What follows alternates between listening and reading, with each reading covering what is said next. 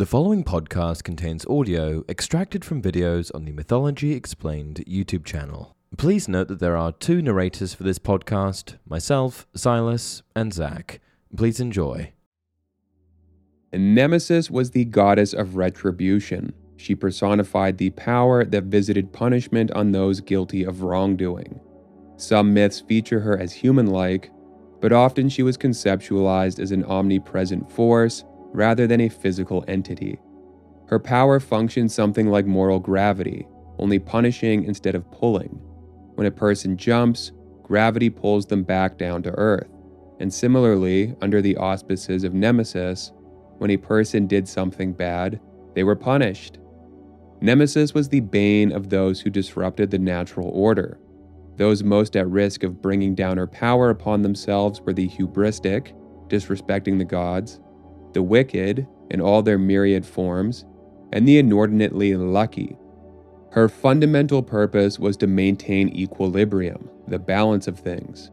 She personified the desire for retribution society felt towards wrongdoers and towards those whose good fortune was excessive or undeserved.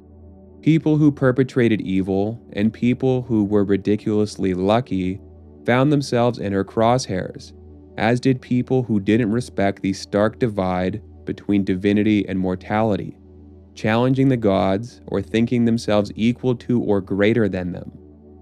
Perhaps a good analogy is Nemesis as a topiarist and equilibrium as a tree that's constantly being tended and pruned. If the tree grows too tall, someone guilty of hubris, then the top is lopped off. If part of the tree is withered or rotten, someone who is evil, then that part is cut away. And if there's errant growth, an offshoot that becomes incongruent with the whole, someone whose luck is excessive or meritless, then that growth is excised. It was her prerogative and solemn duty to press her thumb down on these scales on which good fortune and misfortune were counterpoised, curtailing happiness and unhappiness as needed. In appearance, Nemesis was often portrayed as a beautiful, stern woman. Her beauty was not of a gentle kind, but commanding, a kind that brooked no challenge and suffered no fool, befitting the goddess who was retribution incarnate. Her attributes, depending on the portrayal, include wings, a chariot, a sword and whip, a wheel, and a crown or diadem. The wings in the chariot emphasized her ubiquitous influence, able to carry out swift justice, any place, any time. The sword and whip, tools of death and pain, symbolize her role in meting out punishment and enforcing balance. The wheel emphasized the unpredictable nature of the world, good and bad as unpredictable as the sea and the sky. And lastly, the head adornment symbolized her divinity and authority. Nemesis's varied inclusions in Greek mythology can be divided into two categories: information that pertains to the genealogy of Greek mythology, who her parents and children were, and myths that involve her punishing people for the reasons discussed earlier. We'll begin with the former and finish with the latter. Nemesis was the daughter of Nyx, the personification of night. Through parthenogenesis, meaning asexual reproduction, a composite derived from the Greek word parthenos, virgin, and genesis, origin or birth, Nyx independently procreated a multitude of children. None of them were outright evil, but many of them embodied several of the unpleasant realities of the human condition, unavoidable symptoms of being finite and imperfect. Gods like apathy, deceit, oisis, misery, geras, old age, eris, strife, momus, blame, morus, doom, thanatos, death, and others. There are also versions in which Nemesis is the daughter of Nyx and Erebus, darkness, Oceanus, the great river that encircles the world, and Zeus himself. Concerning her children, the most salient story is that she, in some versions, was the mother of Helen, the queen of Sparta, who became a princess of Troy after Paris abducted her abduction precipitating the Trojan War. She caught Zeus's eye and stirred his loins, but the attention wasn't welcome and the eventual coupling was forced. She was determined to evade him and managed to do so for a time. The chase happened over land and sea. On land, she transformed into fleet-footed beasts, racing across plains and over mountains. In the sea, she transformed into swift creatures, piercing waves and cutting through the depths. But Zeus matched her resolve, dogged as she was desperate. He eventually caught her, and when he did, she was overmatched, his power the greater. This unfortunate chain of events is one that harkens back to the early sources of Greek mythology. Later sources give additional details. According to one, Nemesis took the form of a goose to elude Zeus. This tactic, though, only worked temporarily, for Zeus did the same, taking the form of a swan. Because both of them were birds when Zeus finally sated his lust, Nemesis, instead of giving live birth, laid an egg, which was found by a herdsman. He, in turn, gave the egg to Leda, a princess who married the Spartan king Tyndareus. Leda kept the egg in a box, and when it hatched, Helen emerging from the broken shell, Leda claimed her as her own, raising her as a daughter. Now transitioning to the second category, Nemesis typically wasn't someone whose eye you wanted drawn to you. It meant you had incurred her attention by compromising the natural order, disrespecting the gods, perpetrating wickedness or misdeeds of some sort, benefiting from inordinate good fortune, possibly by tempting fate and coming out unscathed, or for some other reason that was deemed disruptive. That said, Nemesis was, overall, a positive and necessary force, a net good. Testament to this is that humanity's darkest hour was said to follow her departure from the earth, forsaking mortal man for the abode of the deathless gods.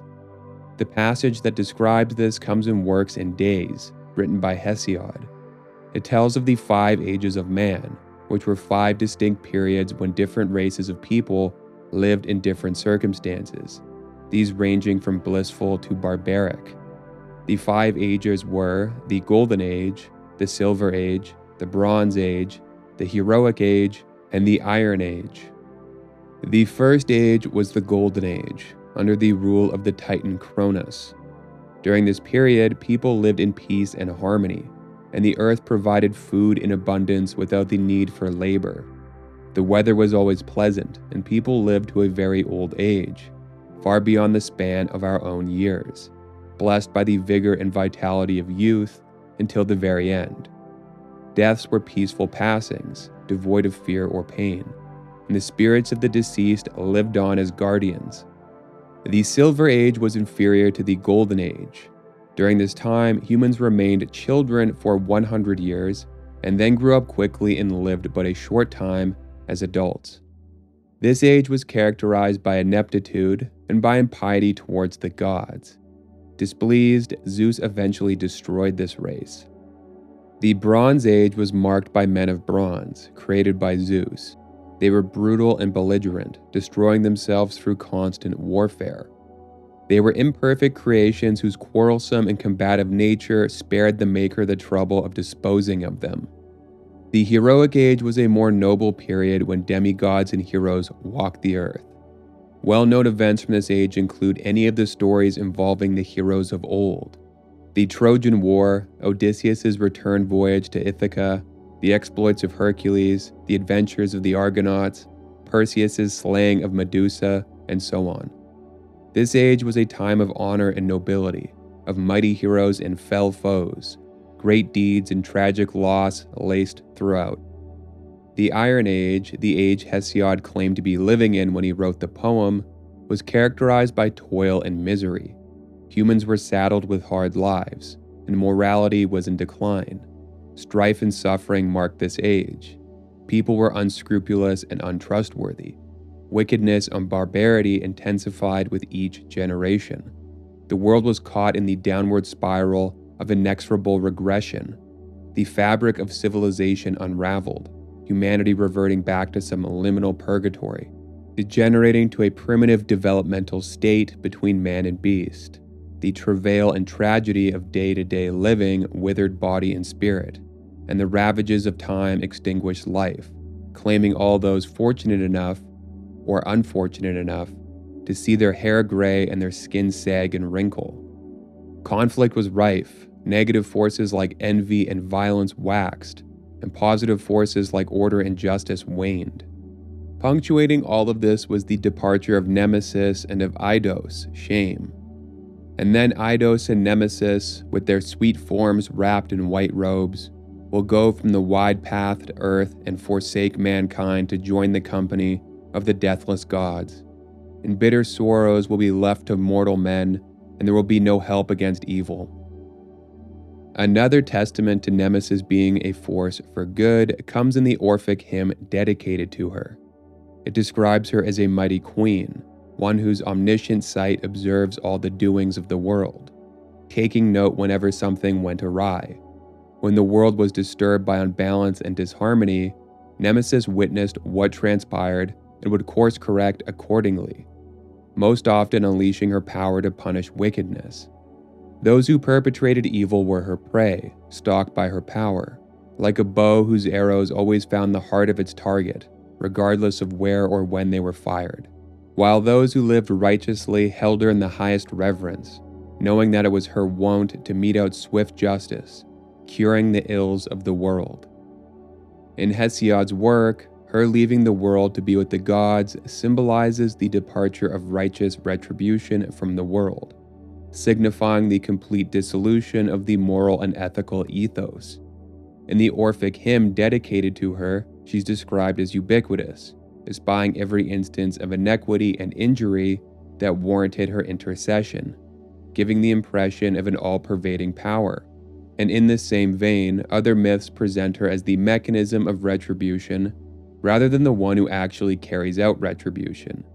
Two examples of this are Erisichthon and Narcissus, and we're going to wrap up the video by going over both. Erisichthon was an impious king, and he wanted a new banquet hall. The timber to build it came from the goddess Demeter's sacred grove. The loss of her trees pained Demeter, whose ire it was intensifying, like locked earth before a quake. The king was warned, advised to desist, lest he incite the wrath of the gods. But he was reckless and entitled, undaunted by the divine. The warning fell on deaf ears, evoking anger instead of contrition. The king exclaimed, "These trees shall make my tight dwelling, wherein evermore I shall hold pleasing banquets enough for my companions."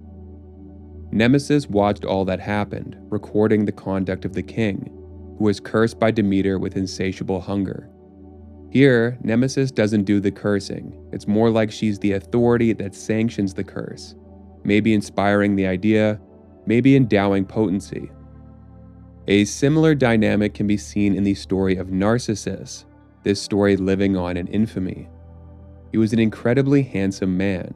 Women quickly became besotted by the mere sight of him, as was the case with the nymph Echo, whose heart was ensnared by his beauty the moment her eyes took in his form. She made bold advances and was rebuffed harshly, cruelly even. Narcissus exclaimed, "Keep your arms from me, be off. I'll die before I yield to you." Grief-stricken, rendered despondent by the invective of unsparing rejection, Echo fled. She retreated into the wilderness.